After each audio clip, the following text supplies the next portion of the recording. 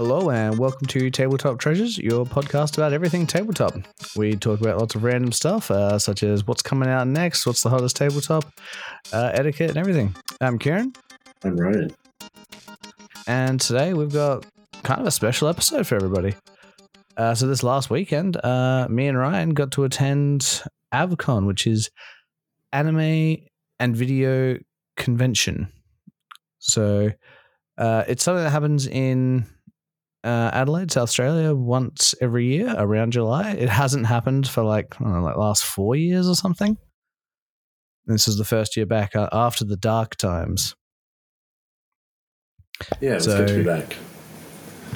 It was. I think it was not as big as it used to be, but maybe they need like a year to sort of push everything back up because PAX last year felt the same. Yeah. Because I went to PAX last year. And it's new management, as I understand it, so it's coming to terms with that. Some of the same old people, but a lot of new people. So, but we're not here to talk about that. We're here to talk about what we saw, which is we went to the tabletop area. We'll go over a list of the things we saw. So we saw something called Dungeon World, which isn't its official name. They don't have a name yet. They're still working on it. But that's sort of their project code name. They did do a Kickstarter for this big map thing. We played this kind of board game, kind of art thing called Floodlands. That was really cool. What else did we do? We did something called Fragged Empire, which is kind of like a traditional tabletop RPG, and it wasn't a D20 system. It was D6s, lots of custom rules. I actually kind of like that. Yeah, cool. And then we looked at there was an artist there called Anthony Cristo who has this thing called Luminous Ages, and inside that he's got I think it's the Bay's-Eye or the Bailey. I can't remember what it is. I will link it in the end though, in the description. And that's like lots of mythical creatures put into like a D&D 5e setting book, expansion book, however you want to call it. So we saw a lot of things. So yeah, what was your opinion? Is that the first time you've done? It's my first time going to the tabletop section of AVCon. Yeah, it's my first time doing anything more than a walkthrough, like actually sitting down at tables and asking people about their creations. Yeah. Do it again? Yeah, I think every year now. I think it's interesting because in that gap where it wasn't running is the gap that, I mean, I've always liked tabletop, but that's probably the exact time period where I started getting really into this sort of thing. So it's nice to take a step, into the public community, because it is such a huge community and such a varied community, and see what's going on there and seeing it. Like the passion was what stood out to me. Everyone is so passionate about what they're making, and you love to see it. I think everyone was very passionate, and the thing I realized, everyone's such a better GM than me. Oh, I don't know about that. You've been a pretty good GM in my experience, but they are very talented. I'll tell you, is that a good segue into Dungeon World? Just because he was exemplary, I think. That was a lot of fun. Yeah. So Bannister Nicholas, I believe is his full name. Mm-hmm. He runs something that he doesn't. He has the rights to it in Australia. It's called Dungeon World. Is his like project name for it. He hasn't got all the socials out for anything or for it yet, so it's kind of hard for us to link to it. But we definitely want to talk about it. It was amazing. Oh, absolutely. It's hard to even refer to it properly. It is kind of amorphous in that sense, but it is a very interesting project. It's kind of that actually kind of the project is like that in general, because it was kind of doing its own West Marches thing separate to all of that occurring. He has a very interesting origin story, this guy, I think. Yeah, his world, his life is like tabletop RPG and game mastering. Mm-hmm. And I guess we should say the biggest feature of that is he runs... he's the base of his project is like a concurrent campaign with various groups of players, and that includes a Kickstarter. Yeah, so he had a Kickstarter where it's like 100 different people or something could make different parts of this world, this big map, And the more you paid, so the more detailed entry you got into the map. So if you paid, I don't know the prices, but for argument's sake, let's say there's like a $500 buy-in and a $100 buy-in. The $500 buy-in, you'd get like a fully like architecturally like down to the like floor plan, down to like tech drawings version of your building and stuff put into the map. And then if you paid for less, you sort of had like a name and a story. But what's cool about it is he did that, and now he's turned it into this sort of living world that you, as players, you play through, but he's also running like 3 other campaigns, and then he's got other GMs running their campaigns, and it's all in this one world. And all the GMs compare notes, make sure people aren't rewriting history in different ways, which it must be hard to do. But he's got this giant map, and like every building in like this big city has its own lore. And outside of that, there's the world, which also has different things going on. And yeah, it was just really cool. We went over to talk to him, and he sort of laid out this map. I was like, oh, that's a massive map. And just like his knowledge of like what was in each building was also ridiculously impressive. Yeah, it feels like this world exists in his mind, ready to go at all times. I definitely agree, and that would be so hard for me to do. I don't know how he keeps track of it, but that is, I guess, part of it is how good he is at taking notes. He might just have like one of those eidetic memory things, might not be taking notes. Yeah, I mean, as we were playing, he was sketching the rooms we were like. He was drawing the floor plan of the building as we explored it, with a label attached to the world map so that he could refer to it later. So we were in, I want to say 76 or 96 maybe. And 79. He had this little 79, there we go. So he had this notebook full of presumably all of these other buildings other people had explored. That is effectively like being recorded into the history of the world at the same time as it's been documented as a tabletop game, which I couldn't manage it, but I think he pulls that off very well. I definitely couldn't manage it. Going further than that, so that's what he did for us. But he was talking to us about how his world's developed, how the Pantheon is developed. So there was like kind of like this original Pantheon, and there was these 2 groups, and they found 2 different artifacts, like 2 different actual role-playing groups. Like he was GMing one, he was GMing another. 2 groups, separate groups of like 4 or 5 people. They both found this artifact. One group contacted the other group outside of the games, being like, hey, we found this artifact and we want to worship this evil person and sort of bring power back to them as a god. And the other group was like, oh, that sounds really cool. So both of those groups worked towards that without his knowledge. And it got to a point where he's like, oh, well, if you put them both together, yeah, that's going to like make this god super powerful. And that sort of began these 2 groups began like the evil part of the world where evil has a chance to win, I guess. Yeah, well, as I understand it, those groups inadvertently caused a zombie apocalypse, and the setting he's running now with this living world is the zombie apocalypse setting. It's like less zombie apocalypse and more, what was it? Like he calls it Blood Rain. Yeah, Blood Rain. That's right, and that's what he's sort of maybe calling the game. Yeah, the working title is Blood Rain. Yeah, working title is Blood Rain. Anyway, there's like these blood monsters that sort of take over. He did call them zombies, to be fair, and it's definitely a departure from your stereotypical zombie, but sort of zombie apocalypse. I just don't want it to like come across that he's just made it like a zombie thing, because it was definitely like so much cooler than that. It's a lot more than that. It is a lot cooler than that for sure. So yeah, like these blood things go into a person and kill off the host. So then they haven't died; they just don't have their mind anymore. And like the way they behave in a horde mentality, yes, is zombie-like, but like the situation around how they became like that isn't the sort of undead necropolis that's the usual. monster itself is very intriguing. The way these monsters work and the way he explained it was enthralling. I think I like that it still has that. It still has the originality in the monsters while kind of riffing on the known, the way what we expect from a zombie story. It has enough to be tethered to what people sort of expect from that story, but then it definitely had enough interesting creative.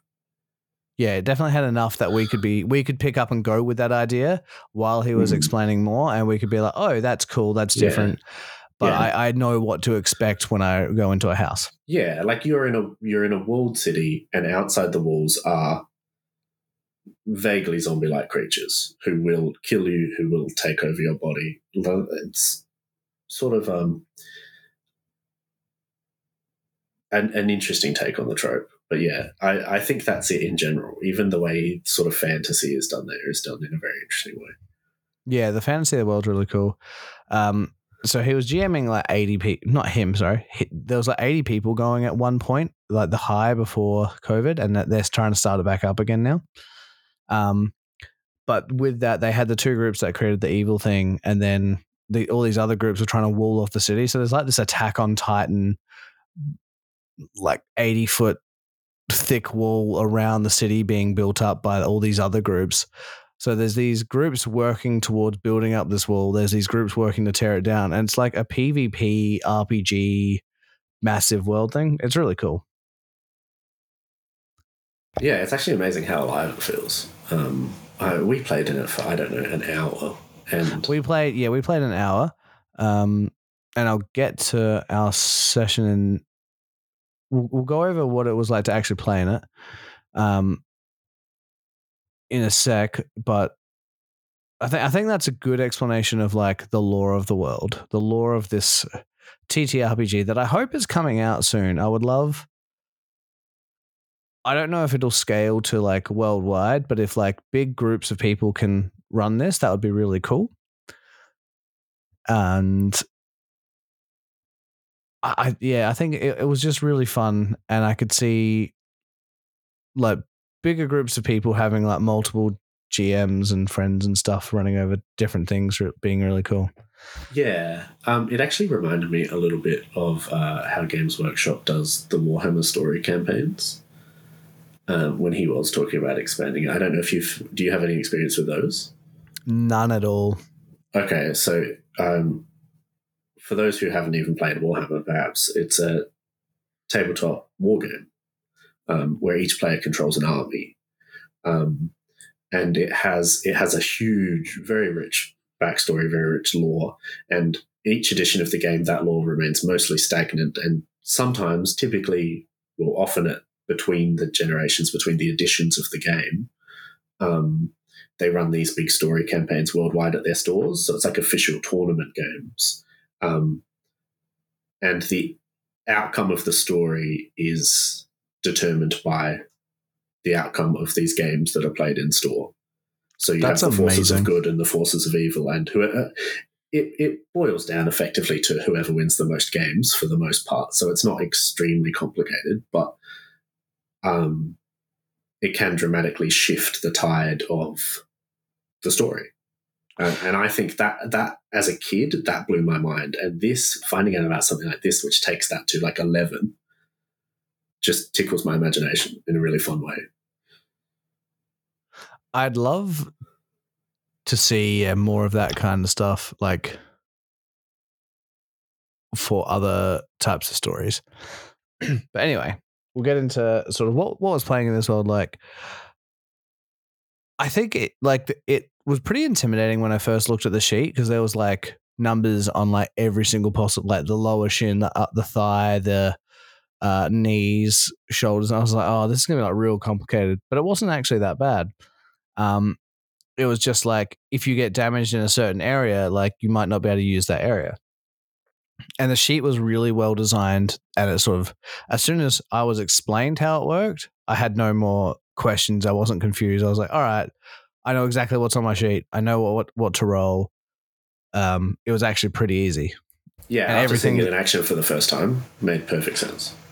Yeah, and for how confusing the sheet looked, and we can't show photos or anything because this is still in development, and as much as we'd like to, we've only got stuff that we can use as notes so we can talk about it. But that's fine. As soon as there's some, I think as soon as like this gets released, I'd love to do an interview with him. I think that would be fantastic. I'm sure he'd have a lot to say about it. Oh yeah, 2-hour interview.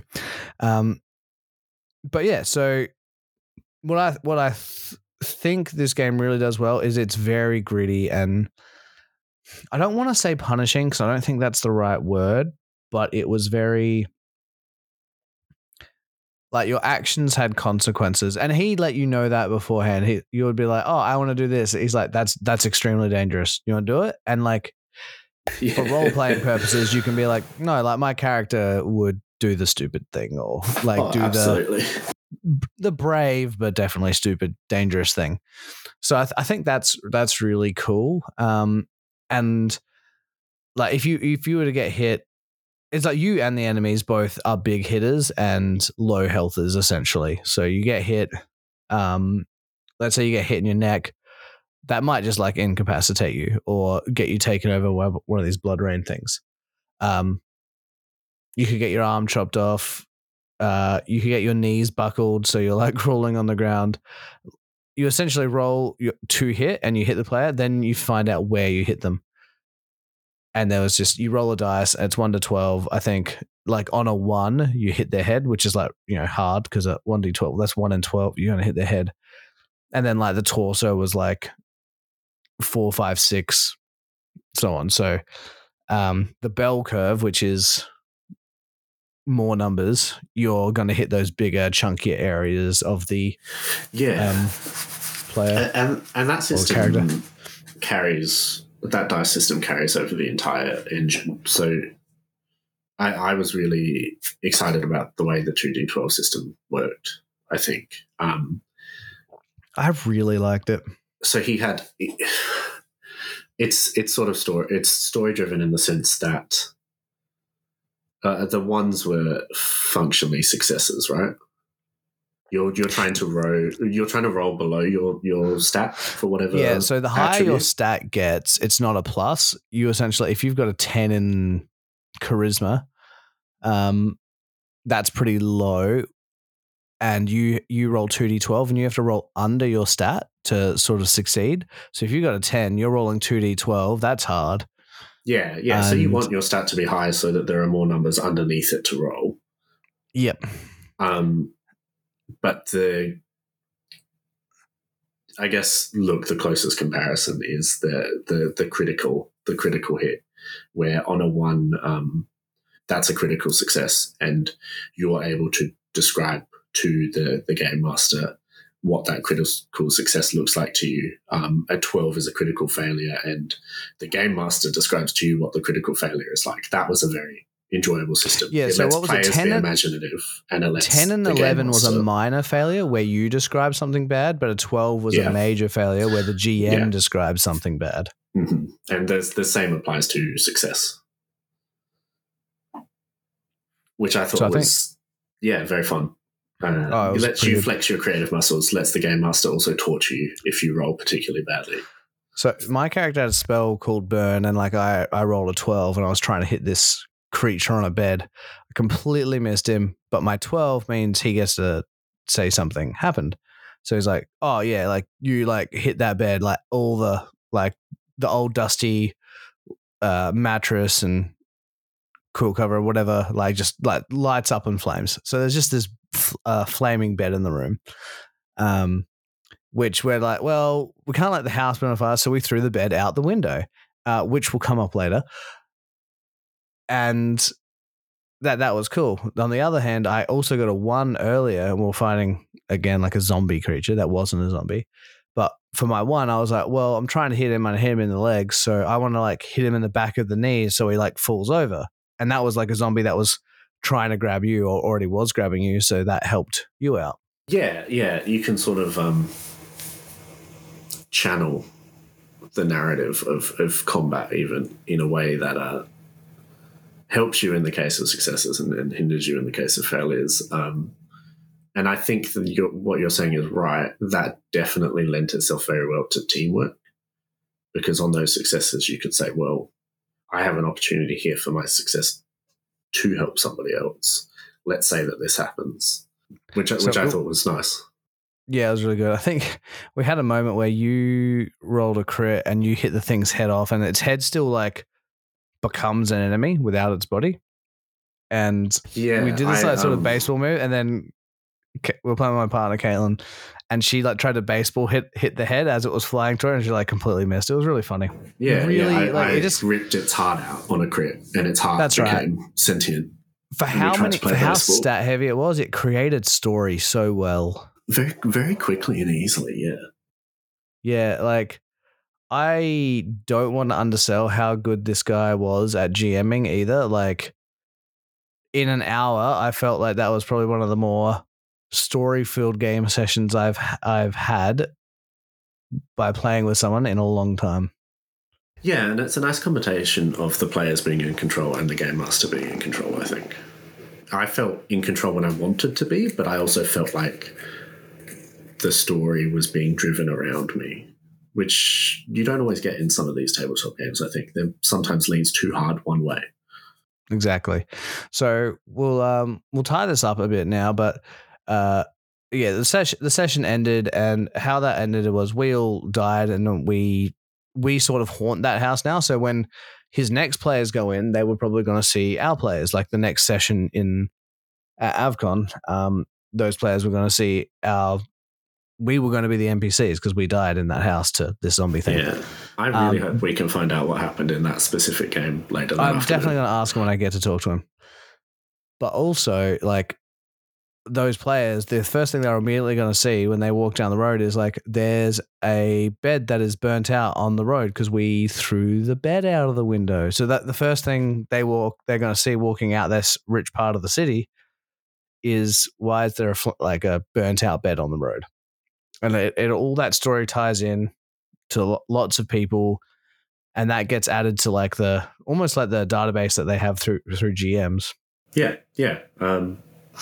It is nice to feel part of that world, and we might never find out. I mean, we can ask him, but not everyone will be able to do that. And to know that your story lives on and other people will experience that same world that your characters lived and in our case died in, even if you never find out, even if you never know what happens again, you played some part in that. And I think that's the kind of feeling that the tabletop RPGs are really made. Yeah, it was a really good feeling.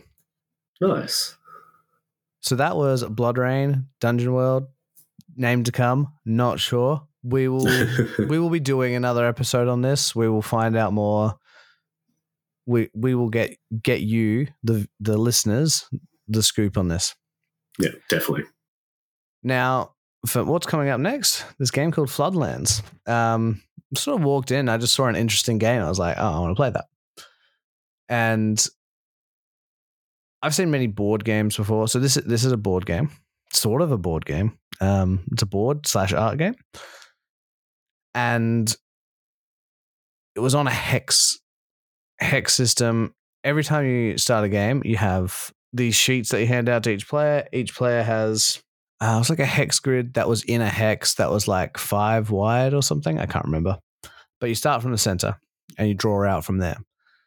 You roll a dice. You get these different areas, and instead of having like what I think most board games would do is having tiles that you can put down in your hexes and rotate them. In this, you got like a fishing, a house, a blacksmith, and you could select maybe 2 of those or 3 of those or 4, depending on your dice roll, to draw on a tile. And if you got like 2 ocean, 4 land, and a fishing sort of thing, you had to draw 4 sides of that being land, 2 sides being ocean. You draw this how you want in whatever shape you want, which I think is better than the tile, because you might make the river on one side and the river on the other not actually connected, whereas I just don't think tiles have that flexibility. No, the options are unlimited virtually. Yeah, and so they showed us a map at the end, and like it's crazy how these map generates. Like I think we played like a few rounds of it, or I played a few rounds of it, and how it worked. I think you were there watching, and like it was like really simple to understand, and it was just really cool how the map sort of generated itself. It was like this procedural generation, but you're doing the procedural generation of Yeah, the it map. almost felt like a world building game in itself. I thought for a second that's where we were going, but it is just it is a strategy game. It is a strategy game. So there's 3 dice and you have a bell curve. So if you get like mostly ones or mostly sixes, like that's on the higher end of those bell curves, and get the rarer buildings like I think that was like the blacksmith and the mill or something. And if you get those and draw them next to your house tiles, that like, let's say the houses give 2 points. Things higher on the bell curve give more just like solid points. So if you have a house next to a house, they both give 1 point, but when they're next to each other, they give an extra point. And with a hex grid, you're sort of making all these connections. Now, if you put a blacksmith in the middle of them, every house that the blacksmith is connected to generates 5 times its normal points. So if you've got a blacksmith next to a house that's next to a house, those houses are generating 2 because they're next to a house, but then they're generating 5 times as much because they're both next to a blacksmith. So you're making your houses that usually are worth 1, worth 10. And once the map's filled out, everyone like does their score. So I think it was just really cool. And because of the drawing aspect, one, everyone's map's going to look different because they draw differently. So that's really cool. But 2, like the way that the sides that you draw these things on will matter. So you might have like bridges or rivers or the fishing spots on specific sides, and you might get houses like, I wish I could build on that side, but I drew it on the other side. It becomes like so dynamic, and I can imagine that the strategy behind it gets really deep. Yeah, it's deceptively complex game, I think. I think a lot of fun for people who like that sort of planning ahead, like thinking ahead a few turns and considering your strategy and how you can box someone else in and how you can get this huge payoff 6 turns from now if all of your opponents do what you think they're going to do. But also if you get the right stuff, like you might be planning something, but I like that you get the options of what to pick, but you might be like, I need a bridge, and you might just not get a bridge. So you have to work around that as well. Yeah, absolutely. So that's cool. Did you enjoy it? Did you think it was? Would you like to play more of that one? 1, I would love to play more. 2, they did offer to take us through a private game at a later date if we wanted to. Oh, beautiful. So we are definitely going to do that. But yeah, absolutely. They're still working on it. They're going to have a Kickstarter at the end of the year, and I reckon we'll probably try and do an interview with them near then, so we can show everyone what it's like. I don't think you can play it online yet, or find them online. It's called Floodlands. It's by Logic Engine. I think you can see like the advertising materials for it, but you'd have to go to like conventions and stuff because they're still in their playtest phase. I believe. I could be wrong. We'll link stuff in the show notes. Yeah, I think they were talking about organising a Kickstarter as well. So that seems they definitely to be said upcoming. Kickstarter at the end of the year. Yeah, perfect. So yeah, as usual, we will link to everything we possibly can in regards to these games so you can find them. Yeah, we looked at a lot of stuff on the day, so bear with us. We have piles and piles of business cards to sift through. And with that note, I think it's time for us to have a small break. Yeah, see you on the other side. Hello and welcome back to Tabletop Treasures. What have we got? We have got a lovely little thing that we found at AVCon. So we've gone through. We started talking to this artist named Anthony Cristo. Has lots of fantasy art, fantasy, surreal, landscape, like lots of cool stuff. Though we're not really here to talk about that. What he does have is a lot of world building within his art. So he also likes games. And has made some card games and some board games and some tabletop supplements. So, yeah, Ryan, what did you think of all the stuff that he had? And because I think you were pretty impressed with like the sheer volume of stuff. I cannot believe the breadth of his content. On one hand, I can't believe it. On the other hand, extremely relatable, because I think a lot of creative types just absolutely cannot help but have their fingers in everything. And what stands out about him is he has dabbled in everything and succeeded. Has accomplished something in so many different areas. He does have D&D books. He has paintings. He's working on board games. Has done just about everything, and all of it very impressive. The standout for the role-playing stuff for me is he and I definitely share an interest in mythology. And you mentioned briefly the books he does that introduce elements of various mythos and gives them role-playing stats, basically. He has the latest one is about Chinese mythology, if I'm not mistaken.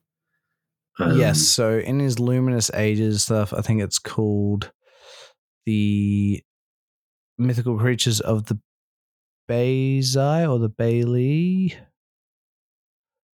Again, it's going to be in the show notes. We'll have a link, but yes, continue talking about it. Yeah, I think the way he does that speaks to the way he does all of this sort of thing, where he takes his interests and transforms them into something creative. So he has this huge variety of these really interesting little monster manuals of bestiaries of mythological creatures to use in role-playing games. Yeah, so he didn't just have the bestiary was kind of like the beasts of that mythical age. There was a campaign supplement that was to go with it for D&D 5e, I believe. Mm-hmm. I think there's even stat blocks for other systems for the mythical beast. Don't quote me on that. I just remember sort of seeing something like that. But also in their D&D book, because it's him and his friend that do it, he sort of does a lot of the art and world building, but his friend does all the technical rules stuff about it. But he also puts comics at the front of it. So like you sort of get to read the story of the world before getting into all that heavy stuff. And that, I believe, is in the book, which is really cool. I think it's like the first issue, and then you can get the rest of them separately. But it's a really cool intro into doing it that I don't think I've really seen done with tabletop supplements or books before, because it's like a printed hardcover book. It was really nice looking.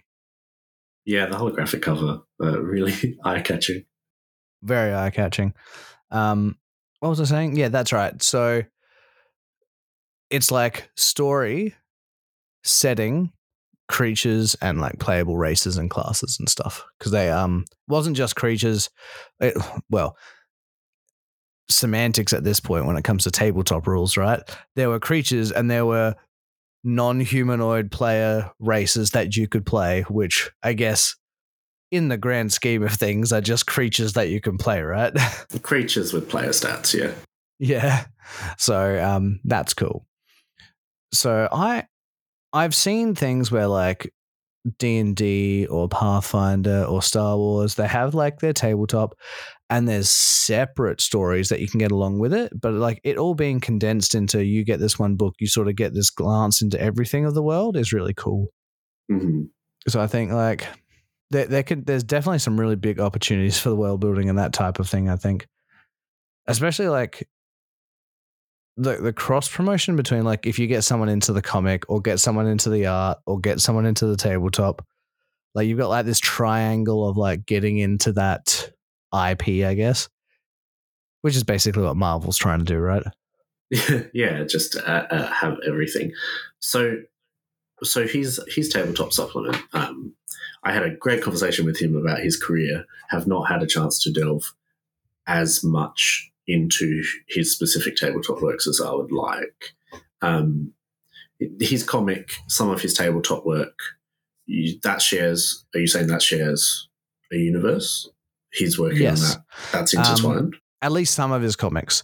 So I know he has comics from the universe of what that book, like that supplement about, which is the Bezai or the Bailey. I can't remember. But there is comics for that. There is art for that. There is the tabletop for that.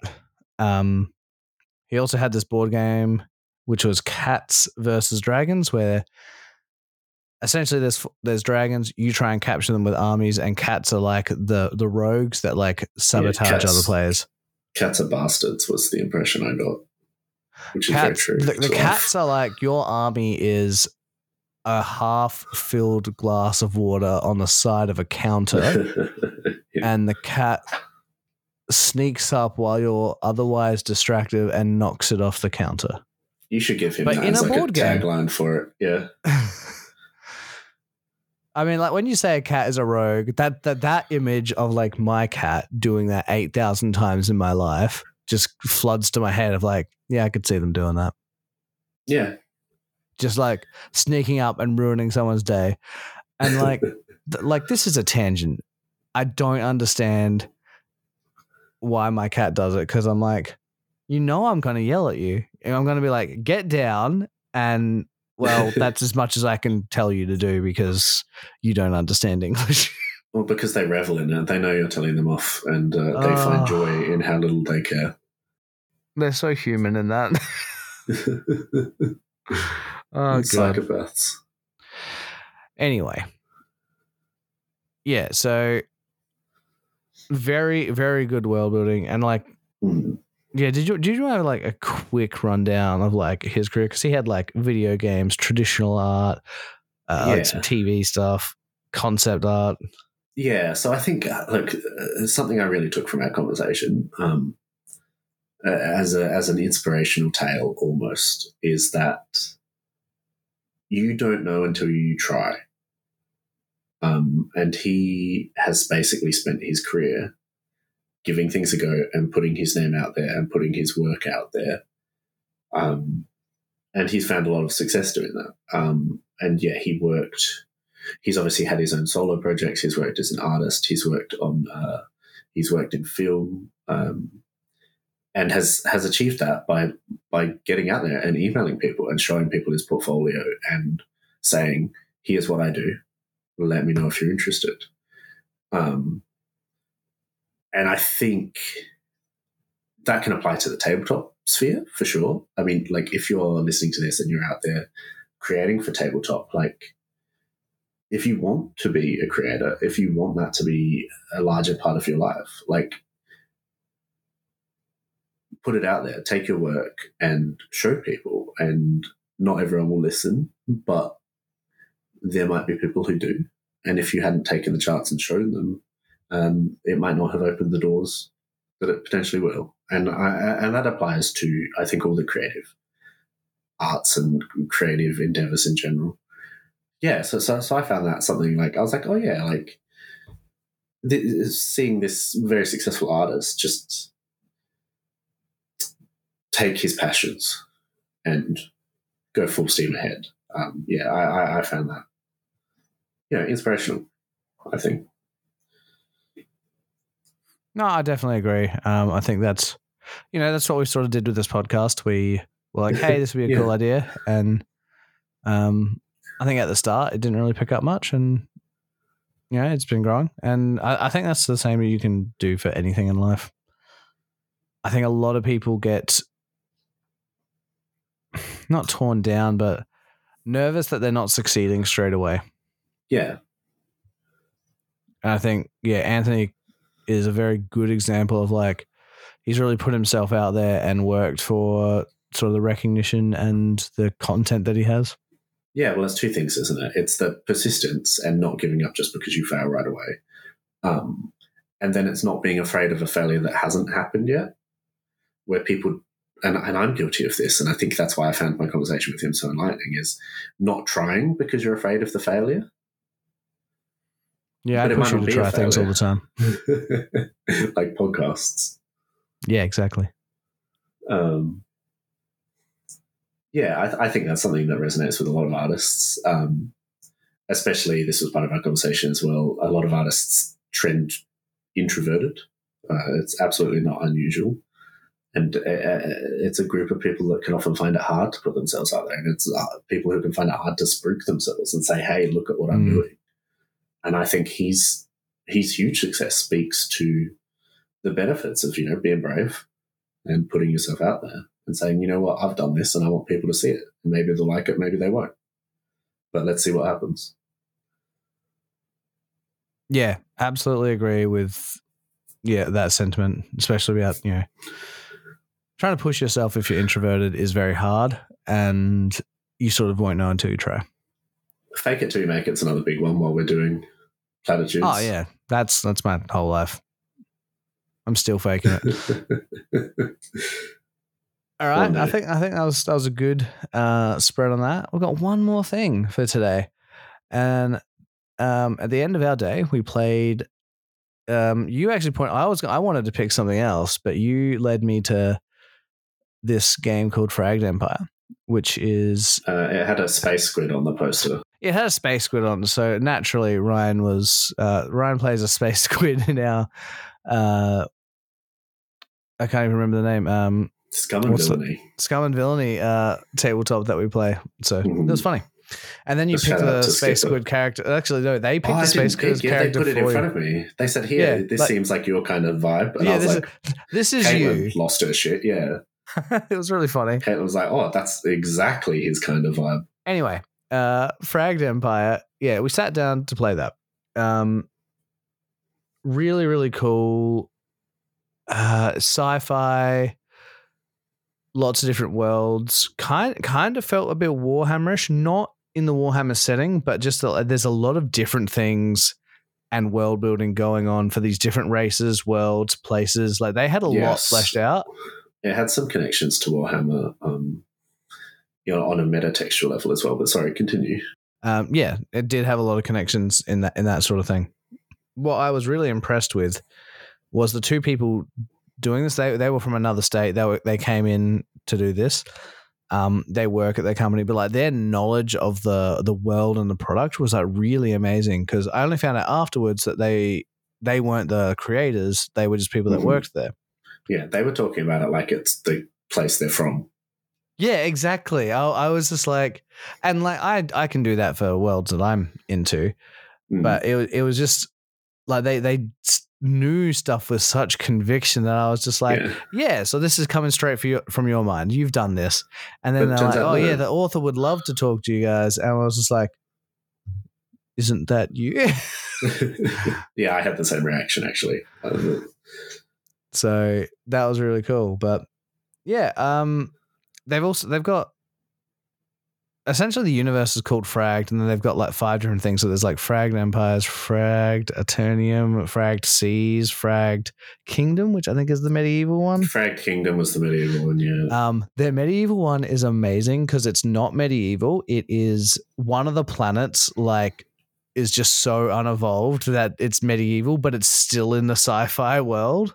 Yes, which is when I bring up Warhammer, I'm not sure if it's still canon or if it ever were, but there were at least fan theories that the Warhammer fantasy world was taking place in the Warhammer 40k world concurrently, just separate. I think that sort of thing is a lot of fun. Not because like the fantasy. So I actually know a little bit about Warhammer Fantasy 1, and there's like gods and stuff which wouldn't line up with the other stuff, the 40k. Not anymore, but the Chaos Pantheon, which is the primary gods, are identical for the most part. I think you're right. I definitely think that's not the case now. They probably just took a lot of inspiration and people connected dots that they wanted to connect dots with. Yeah, perhaps so. I just think there's a lot of fun to even if they're Easter eggs. I think it's a cute idea. I definitely think you could make it work. Yeah. Back to Fragged Empire anyway. This isn't the Warhammer podcast. We keep bringing it up, but it's not. Yeah. So what did you think of we played Fragged Empire, which is the sci-fi one. Yeah. What did you think of that as a setting and the races and all that? I think it wouldn't have necessarily mattered because of how strongly they presented it to us. Because they could have told me that it was a universe filled with sentient chickens, and I would have said, fuck yeah, this is awesome. This is sick, radical stuff. In their defense, in that universe, there could be sentient chickens. Like, it was deep. There absolutely could. But because of how strongly they delivered it to us, I was like, oh yeah, this makes total sense. This is like learning about actual history or actual, like, we've just discovered an alien race and this is how they are. With how strongly that was portrayed to us. You're very right, because there were points where they were like, oh, you're playing this race, and they're real, like, and the person, like, this is why I thought they were the author. They'd be like, oh, you're playing this race, and they're really cool because on their planet they do this, and like if you do this, and then they're also cannibals, but only some, like, they're just like, here's my lore dump, and I'm really passionate about it. It sounds like you're talking about something that actually exists, and I found it extremely convincing. But separate to that, the lore is very interesting and the lore is very strong. Clearly very well thought out. Lots of it, you can tell that they've been inspired by a huge variety of things. And I don't say that as a criticism. It's like, if you're familiar with those things and if you're familiar with science fiction and that sort of thing, it's almost like a nice nod to certain other, not necessarily tropes, but ideas that have been explored before, and then they subvert a lot of those. They say, well, actually, because there were several moments at the table where one of the other players or one of us would say, oh, so is it like this? And the person running the game would quite often be like, well, yes, but no, it's kind of like that, but then this happens, which is great. Like, if you're a bit of a sci-fi nut, you have that. It's like, oh, there's elements of this I expect, and some of those things are fulfilled, and then some of them are subverted in really like fun, interesting ways, like the way the elf-like race works and their communal memories and their historical, like, generational memories and stuff like that. You know, it's a trope that exists in other media that has elf-like races, but the way they've done it is its own thing, and it's very interesting, and it's, you know, a little bit subversive. And there were just lots of little moments like that where sometimes I would expect a piece of lore to go one way and it would, and then sometimes I would expect it to go that way and it would go in a completely different direction. So comfortable in a lot of ways, in a lot of science fiction ways, which I think for the most part you do want. And then in other ways, just who knows what's going to happen. It, like we were saying, could be chickens in space. You completely out of left field. So super fun universe. I think they've really mastered there's like a golden ratio of when you're making something, you want it to be 33% familiar, 33% new. There's three things you only want to add like 33% of new stuff, as like 1/3 new. So you want it to be new enough that people don't feel like they're not playing the same thing, but you want it to be familiar enough that they can link it to what they already know. So it's not this like they're studying a new language type of thing. Yeah, you need to tickle the familiarity zone in your brain. I think they did really well with that. And then from there, you can start introducing some different concepts. So how did you feel? I thought they did. I haven't come across this in an RPG before, but the way they did challenge rolls. The skill check system they were using? Yeah, the skill checks. With the group skill checks and you need majority success. Yes. It was very similar to Blood Rain, actually. Not mechanically, but I think the way it was executed, in that it felt relatively story driven for something that was so mechanically oriented.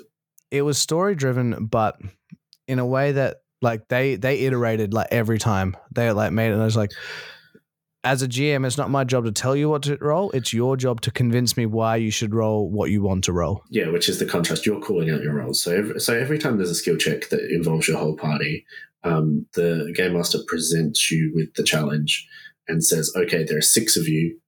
3 of you need to succeed to accomplish this. Here's what the challenge is. Half round down, wasn't it? Yeah. So in a group of 6, you need 3 successes in order to pass the check. And then simply says, how are you going to do it? You tell me. What are you rolling, and what does that roll mean in a narrative sense? For an example, you have to convince the guard to let you through, and you could use your convince check. But you could also be like, well, I'm really good at grenades, like +4 better than my convince, so I'm going to use grenades to convince them out of the way. Grenades isn't a skill. I think it's like tech or something, but you get the point. You're using grenades instead of this, and you could use it as like you throw them as a distraction, or you threaten them like, hey, I've unlatched this. It's going to blow up unless you let me through. So you can use that skill instead. Like you convinced or created a scenario where that skill would apply to the situation. Yeah, and it opened up some really interesting possibilities, because even one of our early skill checks was just landing the ship. And in some games, well, that might just be the pilot's business. We'll leave them to it. But we got to see virtually every party member have their own input in some way or another, and they were completely different. I think my character was physically landing the ship with the ship's wheel, but other people were doing programming skills. Other people were attempting to motivate the characters. Other people were attempting to... Yeah, that was my character. So my character was like really good at leadership, and I was just like, I give a really inspiring speech of why everyone should do their jobs properly. Mm-hmm. And someone else was attempting to intimidate the people on the planet who were threatening to not let us land to begin with. So that one challenge, which was just landing the ship, became something everyone's character could participate in, which I think is a real strength of this system. I gave a really inspiring speech of why coming back into the office is the way to go.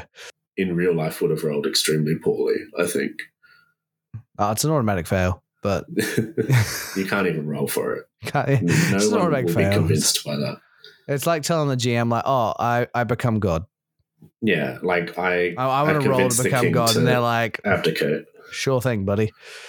Yeah, that'll be a roll of 2,000. So, yeah, that's Fragged Empire, and it is amazing. I really enjoyed it.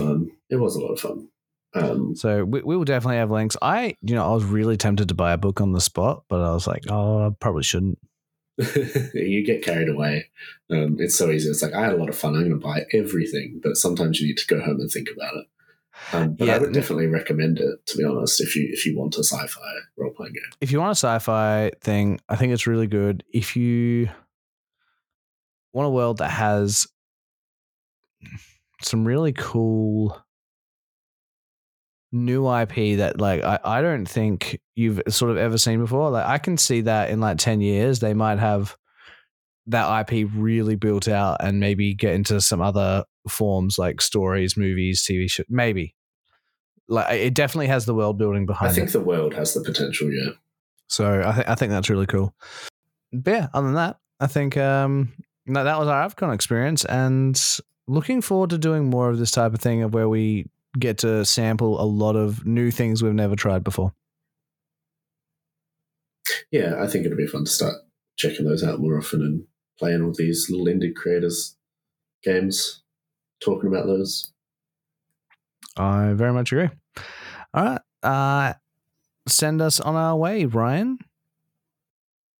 All right.